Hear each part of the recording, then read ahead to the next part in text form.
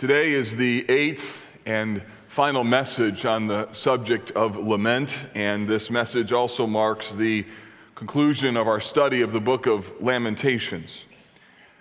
I'm fairly sure that if you were to take a poll within our church of what are the top 10 books in the Bible that you love, that Lamentations was probably not on your list. In fact, I heard from a number of you as we began this study. A number of you dared to ask, how long is this series going to be?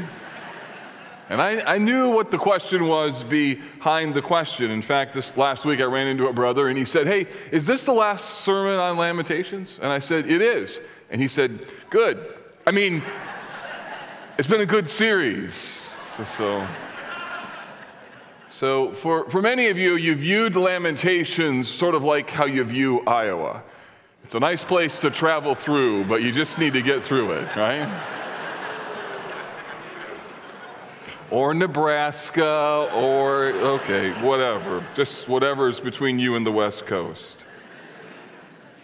Frankly, this series has been surprising to me. I approached it with a bit of apprehension because I knew how dark and foreboding these chapters were. And yet, somehow, over the last 8 weeks, the Holy Spirit has seen fit to teach us some things, to help us, and to give us a biblical place that we can go to when life is hard. The series has been heavy, and at the same time, I've been greatly encouraged how you as a congregation have listened, how you've engaged with one another, you've asked questions, you've even found unique ways to capture some of the beauty and the trauma of what's happening in the book of Lamentations. I saw a picture of someone's Bible posted online with some artistic ability just to capture the beauty and the horror of this book. I know you've had opportunity to discuss Lamentations in small groups, and you've had opportunity to engage in dialogue, even pushing back on how do we deal with particular things that are in tension. It's a special thing to study the Bible together. I don't know if we'll ever be back to the book of Lamentations again, but my hope is that it has become a book where you know now how to help your own soul when you're fearful or angry or burdened. Or maybe you're able to better help someone else in the context of your relationship spheres to know how to deal with their pain and how to lament along with them. We began this series with 4 key aims, 4 reasons, 4 values of studying the book of Lamentations. Let me review them with you. Number 1, the reason we needed to study this book is because pain is inevitable, and I want you to be prepared. Some of you entered into a new season of pain in the last 8 weeks. For some of you, this series is helpful as a category to think back of what's happened to you in the past, and for some of you, you're going to need this series in weeks or months or years to come. Secondly, pain creates scary emotions, and I want you to know what to do with them. Because lament isn't linear, because grief isn't tame, because life isn't easy, emotions that will rise need to be dealt with, and lament as a category and Lamentations as a book helps us. Third, sometimes pain doesn't go away quickly, and I want you to see lament not just as a path to worship, but as a path of worship. Lament doesn't just lead you somewhere, lament is somewhere. It's a place, it's an expression. It gets underneath the thing that has happened to us, and it looks forward to future restoration. And that's why, fourth, lamenting well provides a unique opportunity for Christians in regards to evangelism. As we have things that happen in the world or happen to us, we're able to interpret them and get to the thing that's underneath it, and then the ultimate restoration. So I hope that you now have a new category in your mind and heart, or maybe just a better category that is now more developed. I hope that you have learned the language of lament. And I also hope that there's some of you that during this season you've come to realize that you don't really know what is the thing underneath the thing. You've never really addressed the issue of your sin, and that perhaps in the last 8 weeks you've actually crossed the line and become a follower of Jesus. Lament as a category helps us to know what to do with our pain. Over the last 8 weeks, we've talked about a number of things. Last week, Tuesday, as I regularly do, I meet with a group of guys. We discussed the previous week's sermon, look forward to next week, and I asked them, what were some of the salient truths that came out of this series? And here's a couple of them that they mentioned.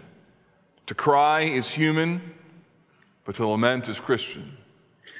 Grace is only amazing because judgment is real. Hope springs from truth rehearsed.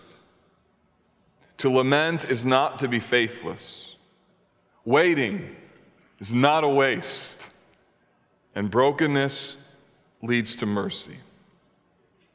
So this has been a wonderful season. And today in Lamentations 5, we're going to wrap up this wonderful book. You might wonder, so where are we going next? Let me just give you a few highlights. The next 2 weeks, we're going to talk about the subject of the church. Next week, launching into our second annual covenant renewal. And then the week after that, with our Think Conference, you'll be hearing from Dr. Mark Dever on Is the Church Still Necessary? And then with Easter approaching, we're going to take 5 weeks with Easter sandwiched in the middle, talk about evangelism and discipleship. After all, Easter, as you heard even this morning, is one of our greatest opportunities to invite someone to come to church. And then finally, we'll, on April 17th, start a new 6-week series on the subject of heaven, entitled Finally Home, What Heaven Means for Earth. So in some respects, we're going from the dark aspects of the Bible to the really bright aspects of the Bible in order so that you can be a balanced Christian. Wouldn't want you walking around with a lament list in your life. I want you to be balanced. In Lamentations 5, there are 3 prayers. 3 prayers. And this chapter serves as a distillation of the truths that we've seen in the previous 4. It contains familiar ideas, familiar themes. There's 22 verses, but this chapter, unlike chapters 1, 2, and 4, is not arranged by the Hebrew alphabet. There are a number of sort of staccato-like statements that pick up themes that we've heard previously. But what's interesting about chapter 5 and what sets it apart from the previous 4 is that there are a higher concentration of prayerful statements within this chapter. It is, in fact, the most request-oriented chapter in the book of Lamentations. It ends with 3 prayers seeking God's help, seeking God's deliverance, and even though there is still uncertainty as to when or how, and even in this moment, even if God will help or answer favorably, those 3 prayers are significant and they're important, and they're connected to the use of the phrase or the terms, O Lord. 3 verses that give us these 3 prayers. Chapter 5 and verse 1, remember, O Lord, what has befallen us. Chapter 5 and verse 19, but you, O Lord, reign forever.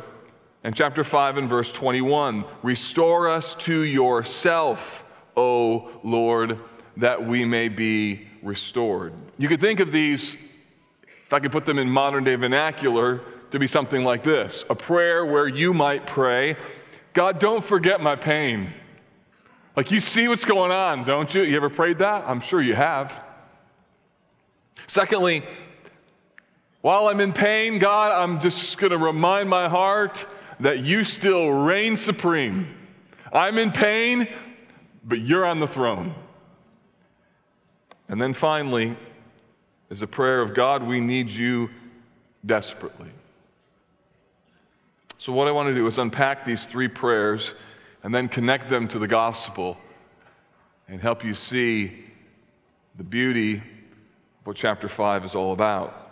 First prayer, remember, O Lord, what has befallen us. That first word, remember, in chapter 5 and verse 1 is as important as the word how was in chapters 1, 2, and 4.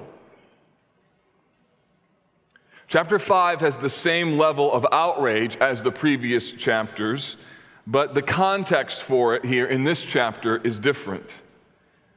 In this chapter, the outrage of the previous 4 chapters has now turned into a heartfelt prayer for God to remember what has happened to them. This word remember is all throughout the Bible, and it really captures the essence of God's relationship with his people. It captures the essence of what it means for God to remember and to keep his covenant. For instance, after the judgment of God in the flood in Genesis chapter 8 and verse 1, the text says, and God remembered Noah. And that means more than just he knew he was in the ark. The idea is that God set his love on Noah. In Genesis 9, when God promises to never destroy mankind in a flood again, God said it this way, I will remember my covenant that is between me and you. When the bow is in the clouds, namely a rainbow, I will see it and remember my everlasting covenant. That's Genesis 9, 15 through 16. When the Israelites sinned grievously with the golden calf, Moses pleaded with the Lord to be merciful and that he might remember his covenant with Abraham, with Isaac, and Jacob in Deuteronomy 9. And then David cried out to the Lord for mercy in Psalm 25, and he said this, remember your mercy, O Lord, and your steadfast love, for they have been of old. Remember not the sins of my youth or my transgressions. According to your steadfast love, remember me for the sake of your goodness. So the idea of remembering here is to ask God to be, in his promises, who he claims to be. The request here is for God to deliver them. And if you look at verse 1, it's to remember what has befallen us. Remember, O Lord, what has befallen us. Look and see our disgrace. That word disgrace is another important word. It carries with it the sense of blame or being scorned or bearing the reproach from someone else. It's the idea in the context of the destruction of Jerusalem that the people were ashamed of what had happened to them. They experienced divine discipline, and when they look around them, it's just devastating. In fact, the word disgrace captures the emotion of something, frankly, that's even hard to talk about. There's probably many of you who relate to that word. You know that there's situations or circumstances in your life that are so hard and so painful that to even go there, words fail you. In verses 2 to 18, we get a catalog of the specific aspects of that disgrace, and we sort of see this picture of one thing after another. They're listed in rapid-fire summary. Let's look at verses 2 to 18 rather quickly. In verse 2, we see that the people are invaded. Their homes and their country have been overrun by a foreign nation. In verse 3, they have been abandoned like orphaned children. They're fatherless. Their mothers are like widows. In verse 4, they're economically depressed.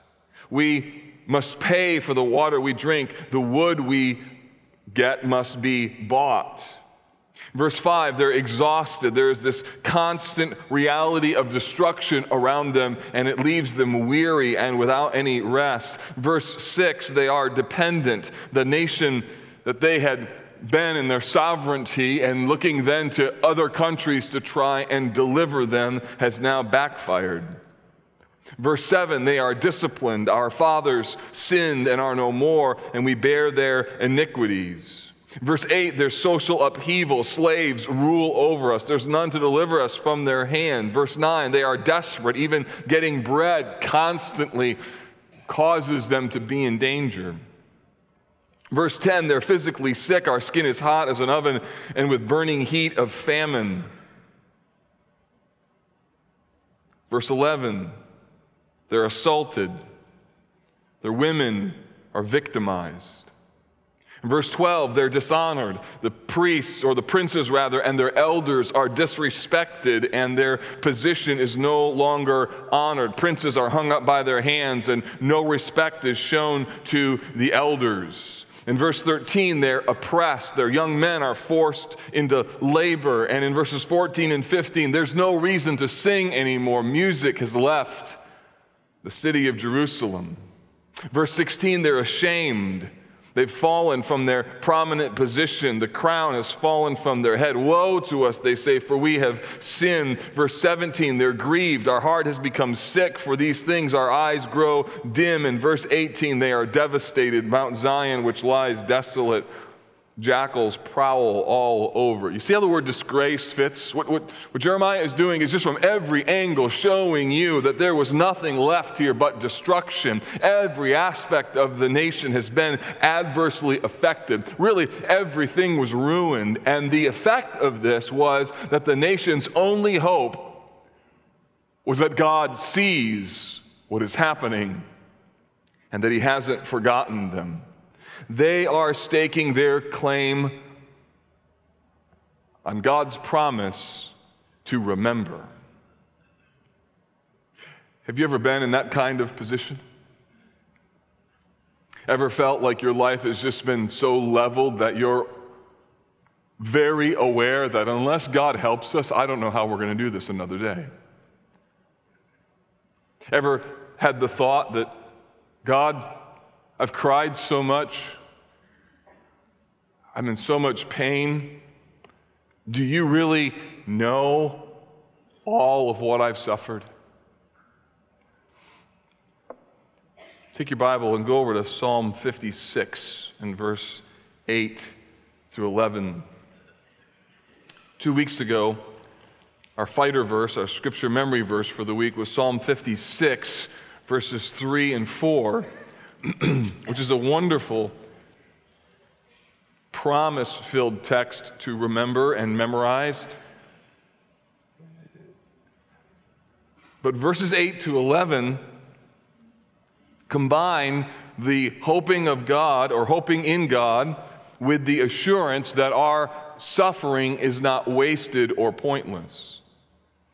Verse 8, you have kept count of my tossings. Put my tears in your bottle. Are they not in your book? Don't you love that? And the idea is that there's not a tear that you've shed that God isn't aware of. Verse 9, then my enemies will turn back in the day when I call. This I know, that God is for me. In God whose word I praise. In the Lord whose word I praise. In God I trust. I shall not be afraid. What can man do to me?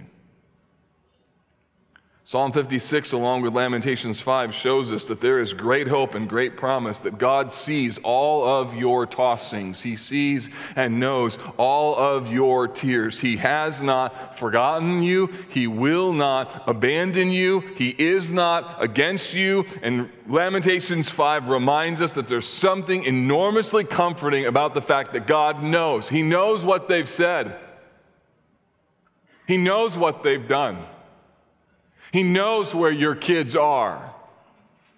He knows the pain that you're dealing with. He knows about the infertility. He knows how long you have prayed and asked God to change your situation or to change your marriage. There has not been one tear that you have shed that God doesn't know all about. And the beautiful promise of Lamentations chapter 5 is that even in the midst of great sorrow and great pain, we can call out to Him and say, God, would you remember? Which means don't forget. Doesn't mean that. Doesn't mean don't forget, but it means, God, would you be near and be real and be faithful to all of the promises that you've made to us? Remember, O Lord, what has befallen us. Secondly, this next prayer is found in verse 19. But you, O Lord, reign forever. I love this short little verse in verse 19. The focus of it is on the sovereign rule of God over all things.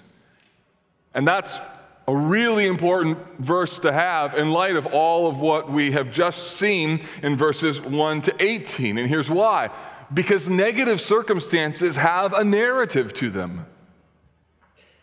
Begin looking at all the things in your life, all the dynamics of what is happening, all of the hardship that's been brought your way, one thing after another. Those things begin to tell a story. And by themselves, you might take all of those things together and draw the conclusion that life is totally out of control, or worse, that God is out of control. And yet, verse 19 is a wonderful and helpful pivot point.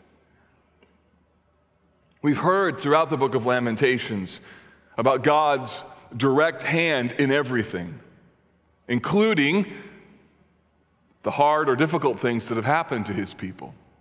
For instance, in chapter 1 and verse 14, we heard, "The Lord gave me into the hands of those whom I cannot withstand." In verse 15, it says, "He summoned an assembly against me."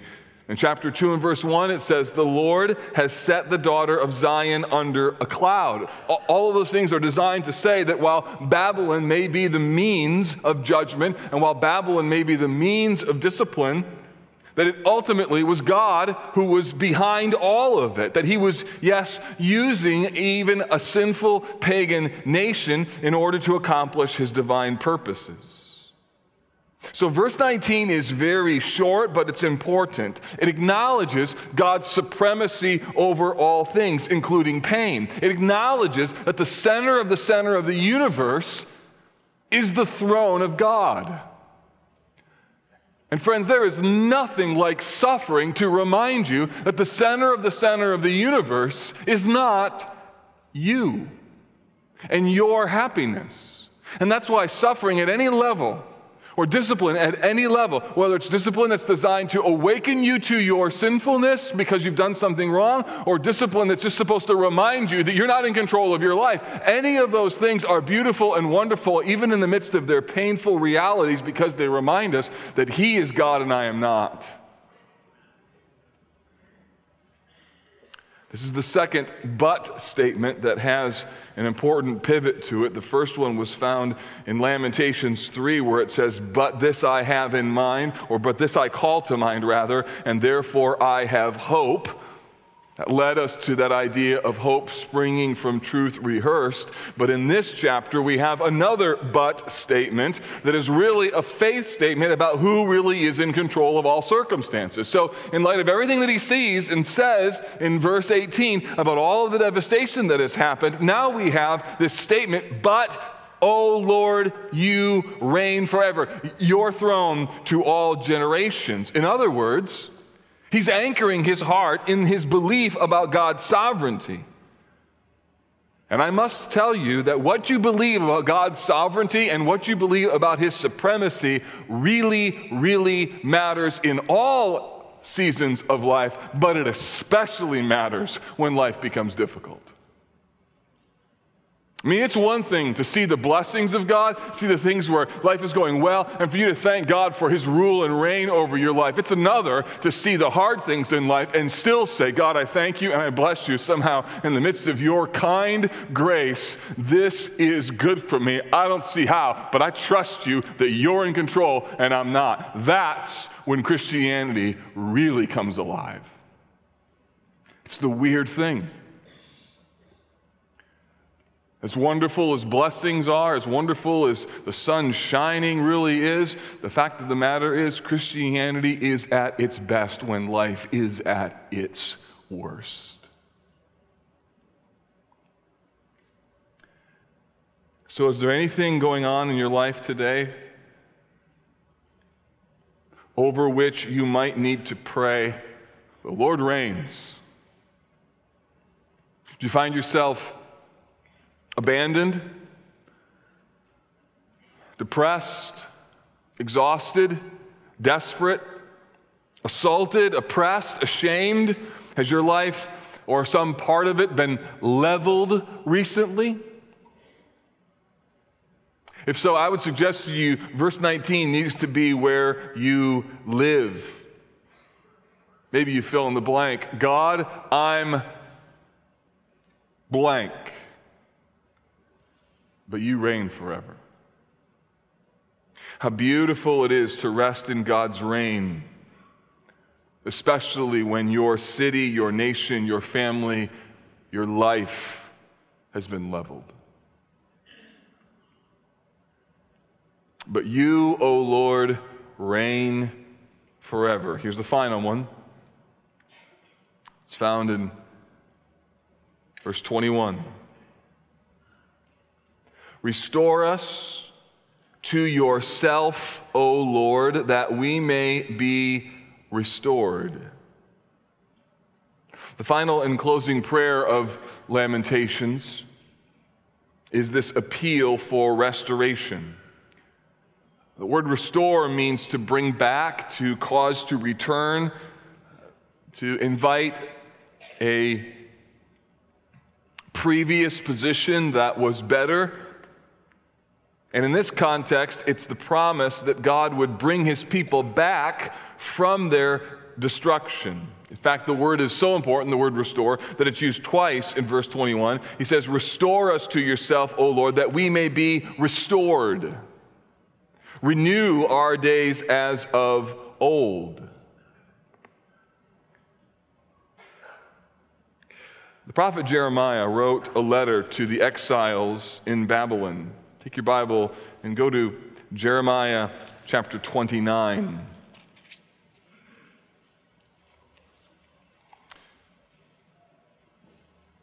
This was likely written before the final destruction of Jerusalem, written to the exiles, as a number of them had already been brought into the city of Babylon. And he records this message of hope that was offered to them. Beginning at verse 10, Jeremiah 29. For thus says the Lord, when 70 years are completed from Babylon, I will visit you, and I will fulfill to you my promise and bring you back to this place. For I know the plans I have for you, declares the Lord, plans for welfare and not for evil, to give you a future and a hope. Then you will call upon me and come and pray to me, and I will hear you, and you will seek me and find me when you seek me with all your heart. I will be found by you, declares the Lord, and I will restore your fortunes and gather you from all the nations and all the places where I have driven you, declares the Lord, and I will bring you back to the place from which I sent you into exile. So what's going on here? What's going on here is that Jeremiah is telling the people of Israel that despite what has happened to them, despite the leveling that has taken place in the city of Jerusalem, that God was going to bring them back. But more than the restoration of their fortunes, the restoration of the people of God was ultimately about their restoration back to God himself. You see, this is the beautiful thing of what can happen when God has leveled you, when he's taken the crutches out of your life, is it makes you realize how filled with self-sufficiency we really are. And in the removal of those crutches and in the leveling of our lives, we are then put in the best possible position for us to cry out to God and say to him, would you restore me? And not just restore back my family or restore back my dream of what my life was supposed to be. It's like, would you restore me back to you? So the loss of the temple and the city or their identity was one thing, but the loss of the presence of God and the loss of the blessing of God, that was an entirely different matter. Their devastation and their loss was designed to awaken their hearts to the greater problem of their sin and their greater need for spiritual restoration. And that's what I hope happens to you. God took your job in order to awaken you that you can't live for your job alone. He leveled you in some other area of your life in order to awaken you, to remind you your life does not consist in the abundance of possessions. Your life doesn't consist in the little dream that you had of how your life was going to turn out. Your life doesn't consist in a marital status or having kids that are just the way that you planned for them to be. At the end of the day, life isn't about all of those really good things. It's about knowing and loving Him. Now, are those things wrong in and of themselves? No, unless they become the little crutches upon which we base our lives. Therefore, God delivered Israel over to their enemies in order to rescue them from themselves.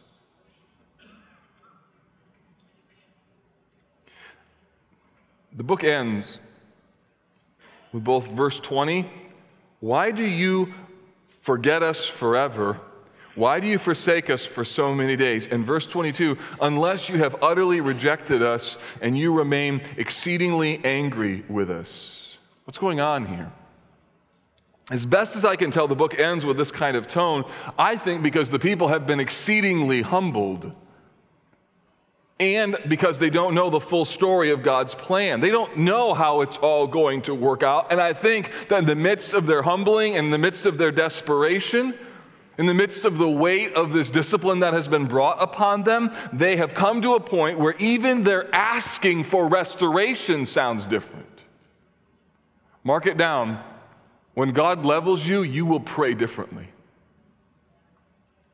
You won't come in acting as if you deserve an answer. You will come in to the throne room of grace in great need of mercy, but you will come with a different tone.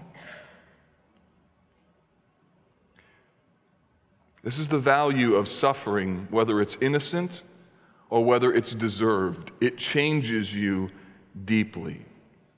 It changes how you see yourself. It changes how you see the world. It changes how you see the presence of sin in the world. It changes how you see brokenness around you. And it also changes how you see the glory of God. It changes how you see His holiness. It changes how you see His sovereignty over all things. That's why Lamentations is helpful, or reading a lament psalm is helpful, because it tunes the heart to seek the Lord differently. It causes you to see life through a different lens, which is why Lamentations 3 says, it's good for a man to bear the yoke in his youth. So 3 prayers. Remember, O Lord, you reign, and restore us, O Lord, that we may be restored. And then this brings us to the end of lament. Before we say goodbye to this book, I want to remind you that the same prophet who wrote the book of Lamentations heralded the day that was to come when God would deal once and for all with the problem underneath Jerusalem's destruction. So we have the leveling of the city of Jerusalem, but underneath the leveling of the city of Jerusalem is another problem, namely that the people of God keep going through this cycle in their life. They say they're going to obey God, and then they do for a little while, but then over time they drift and they move away from Him, and this keeps happening over and over and over until eventually God says that's enough, and He levels the city.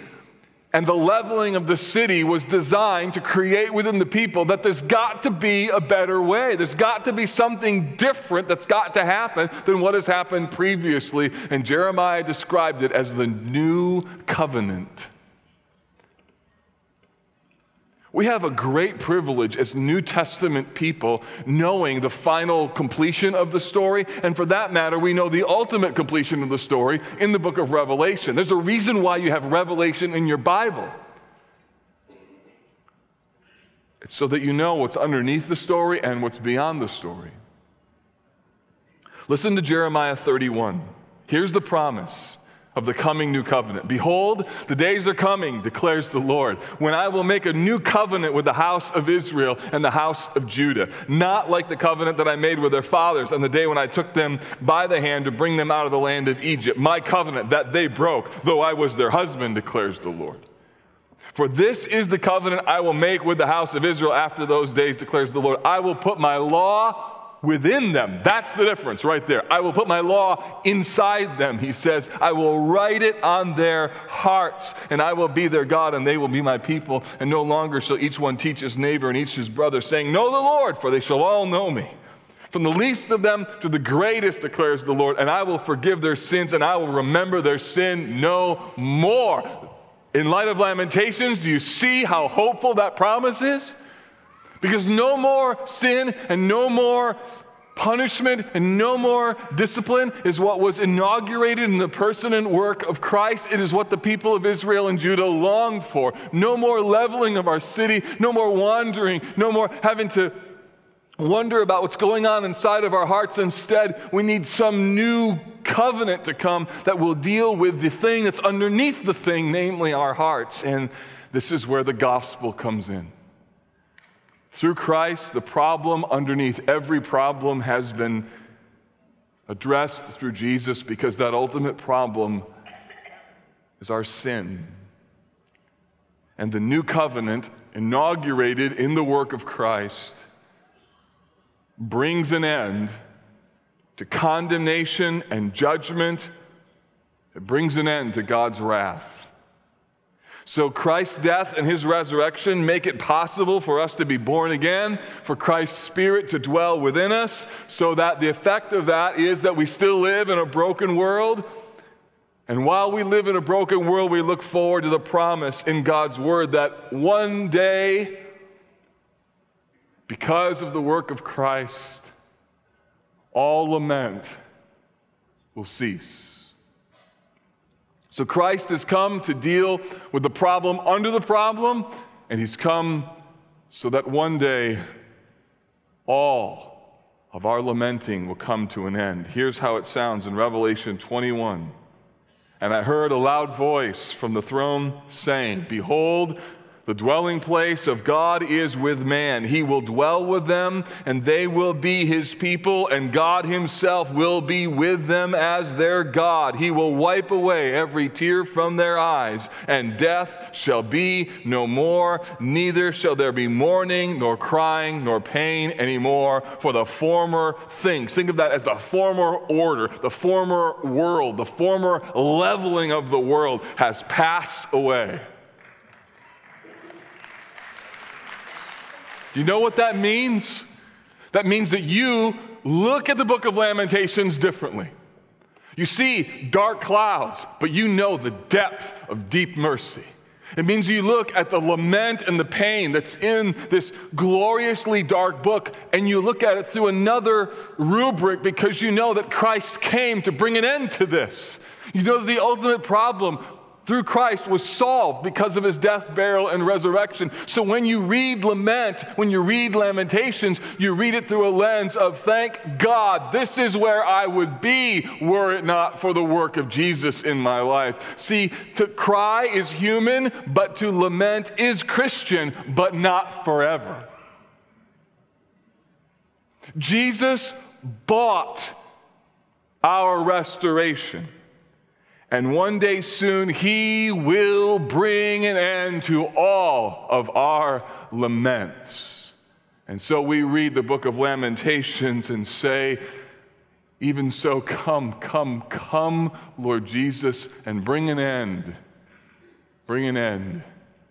to all of our lament.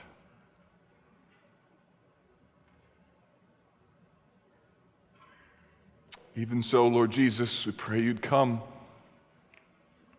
Pray you'd come even today.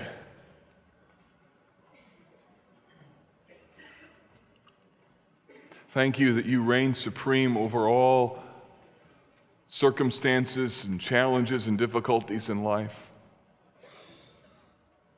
We bow today underneath your sovereign and supreme rule of all things, and we know that while life is filled with innumerable pains, that you, Christ, bought the possibility of forgiveness and restoration for those who would put their trust in you. And so today, make us a people who are at one level sorrowful and yet at another always rejoicing, because we know how the story ends. and we know the one who dealt with the problem under all problems. So thank you for this book, and thank you for a category called lament. But even more, thank you that one day there will be no more lament, because you are King, because you reign over all. We pray this in Jesus' name. Amen.